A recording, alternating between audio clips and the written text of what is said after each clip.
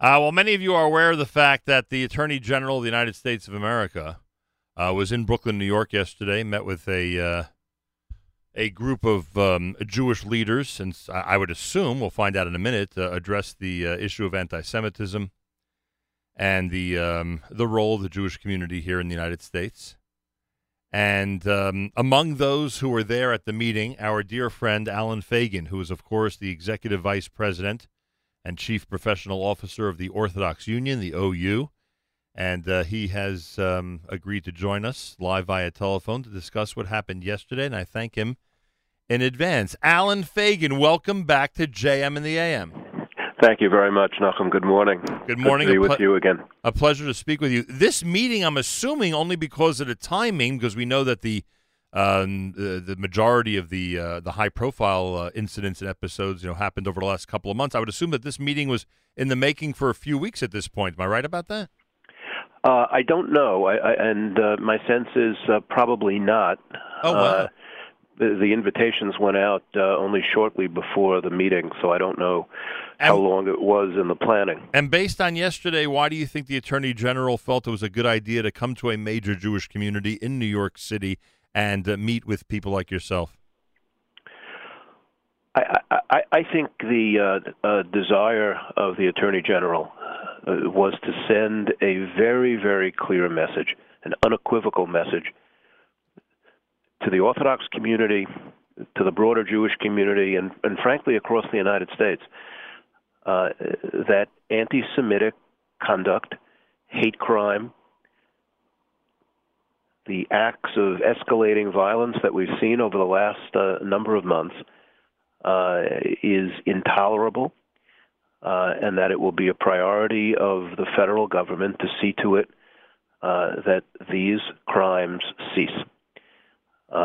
So the very fact that he was present in Borough Park, right, where the meeting was held, came together with the United States Attorney for the Eastern District of New York, came together with the head of the FBI's office in New York. Wow. So really brought together all of the investigatory and prosecutorial machinery at the highest level to say to the Jewish community, we will not tolerate this conduct. That in and of itself, I think, was an enormously important message. Once the meeting was over, did you feel comfort? Did you feel that on behalf of the community, you could breathe somewhat of a sigh of relief that Washington has our backs, that they are there if, God forbid, these episodes occur? Let me see if I can distinguish two levels of comfort.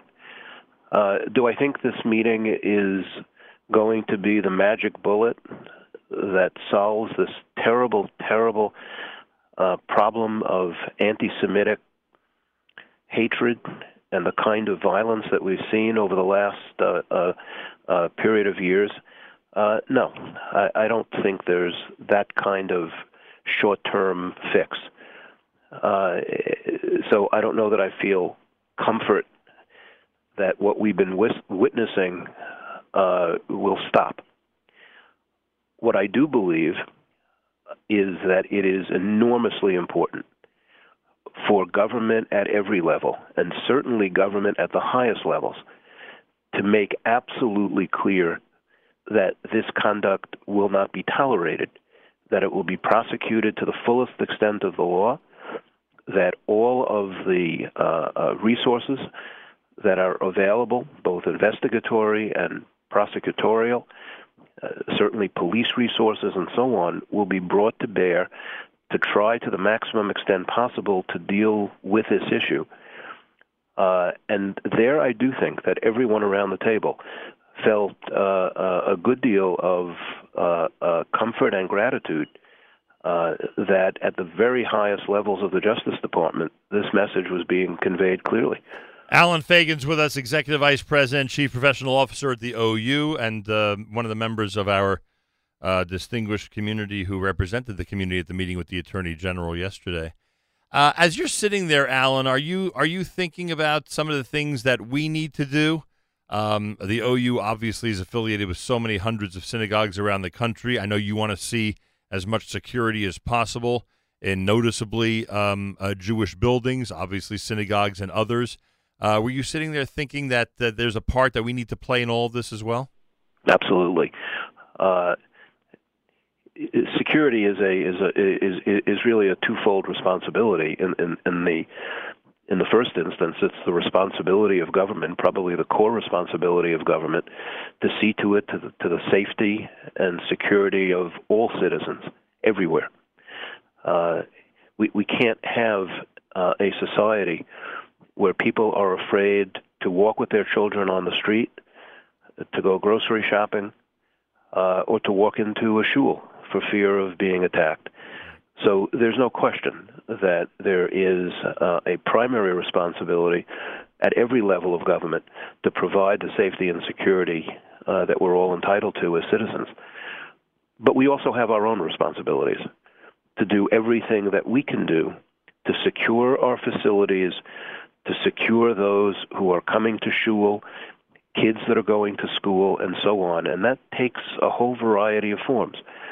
It means shuls and schools having appropriate security assessments done of their physical premises so that they have experts coming in to tell them what kind of security needs to be established, where bars need to be put on windows, where doors need to be locked, where cameras need to be installed, and so on. Those are things that experts need to assess and to help institutions to do, and every institution should be doing that. Every institution should be holding regular security drills so that if, God forbid, in an emergency something happens, people know where to go and what to do. And that's an enormous responsibility that I think every institution has. And then there are some almost easier things that can often be overlooked. For example, security is only as good as people allowing it to be utilized in the way that it needs to be utilized. So if there are locked doors, and we see it here in our own offices, if there are doors that are locked for security reasons, and someone finds that inconvenient and props them open with a, with a carton or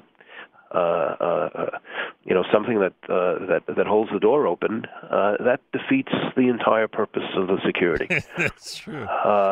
If people come into to shul in the morning and want to make things a little more convenient for everyone else, and there's a lock on the door, and they leave the door open deliberately, that's obviating all of the work that's going into protecting our premises. So there are a lot of things that we can do. We've also found that, as you know, there's any number of grant programs that are now available.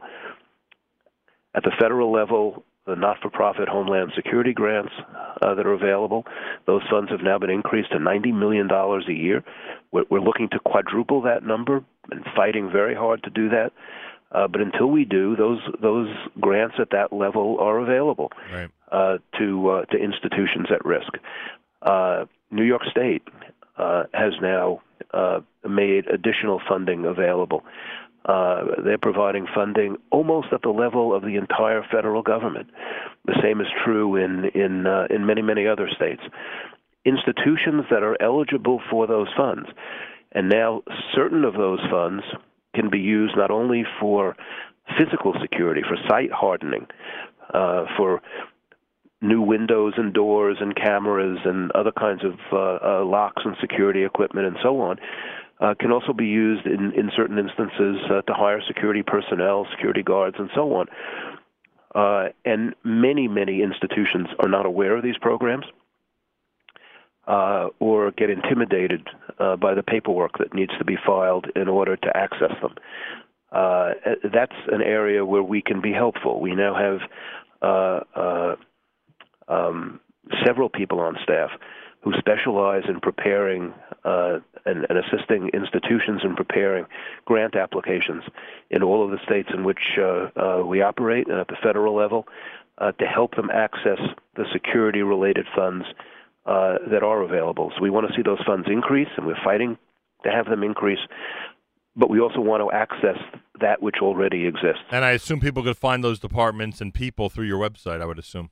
That's correct. Alan, I got to wrap up with the following. I'm really not trying to get political, and frankly, anybody who's at this point, most people know who I'm supporting for president at the moment, so this is really not political, but I just have to ask you this because of the nature of what yesterday was. You're sitting there in a meeting with the Attorney General of the United States, a meeting that I don't know your family history, but I would assume your grandparents and great-grandparents probably would never have believed that officials of the U.S. are sitting down with leaders in the Jewish community concerned about their safety and security. At the same time, you see what's going on in the White House, and you see that there's a president who's trying to be reasonable as opposed to prior times when presidents were trying to make peace deals, trying to be reasonable for both sides when it comes to the future of Israel and its neighbors. I mean, yesterday must have been a day for you where you're sitting and saying to yourself that your ancestors would never believe a day like this would ever exist. It's so interesting that you say that, because I did sit at this meeting, and the entire day was just a sort of a study in history unfolding and in remarkable contrasts. Certainly, the White House announcement of the peace plan was part of that. What I actually found to be the even more symbolic nature of this meeting was that it took place on the day that we were recognizing the 75th anniversary of the liberation of Auschwitz. Right. And I thought that symbolism was not lost on anyone in the room, and certainly was not lost on the Attorney General. Because I think the most important part of the meeting, put aside the details of the programs that the Attorney General announced he was going to roll out and is listening attentively to suggestions that we were making and so on. I thought the most important part of that meeting was the contrast with what the world went through 80 years ago and the celebration, the commemoration of yesterday. Here was the very highest levels of law enforcement in our country coming to Borough Park, saying to the Orthodox community, the most visible part of the Jewish community, and therefore the part of the community most susceptible to the kind of violence that we've seen over the last number of months, and saying, we as a government will not tolerate this. Right. And it was so reminiscent of what we were all witnessing at the same time were the consequences of government not doing that. All we can say, I think, is thank God for the United States of America, that takes this responsibility seriously, that believes that every one of its citizens is deserving of care and protection and security. Obviously, there's more to be done. There's much more to be done. There's much more that can be done. But the very recognition that this is the responsibility of government and they will come to a community and say so out loud is itself sort of reason to all give us pause to say thank you to God for allowing us to be in this great country. Well said. Alan Fagan, thank you so much for joining us, and thanks for the report about yesterday. Really an amazing day when you think about it in the context of Jewish history. Much appreciated. Thank you so much. Indeed. Thank you, Nachum. Good to be with you. Alan Fagan, Executive Vice President, Orthodox Union. Information about anything that the OU can do to help you in your synagogue or public institution regarding grants, etc., go to their website at ou.org. You will find both the departments and the people who could be helpful to you. 4 minutes after 8 o'clock, it's America's one and only Jewish Moments in the Morning radio program, heard on listener-sponsored digital radio around the world, the web at NachumSegal.com and the Nachum Segal Network, and, of course, on the beloved NSN app.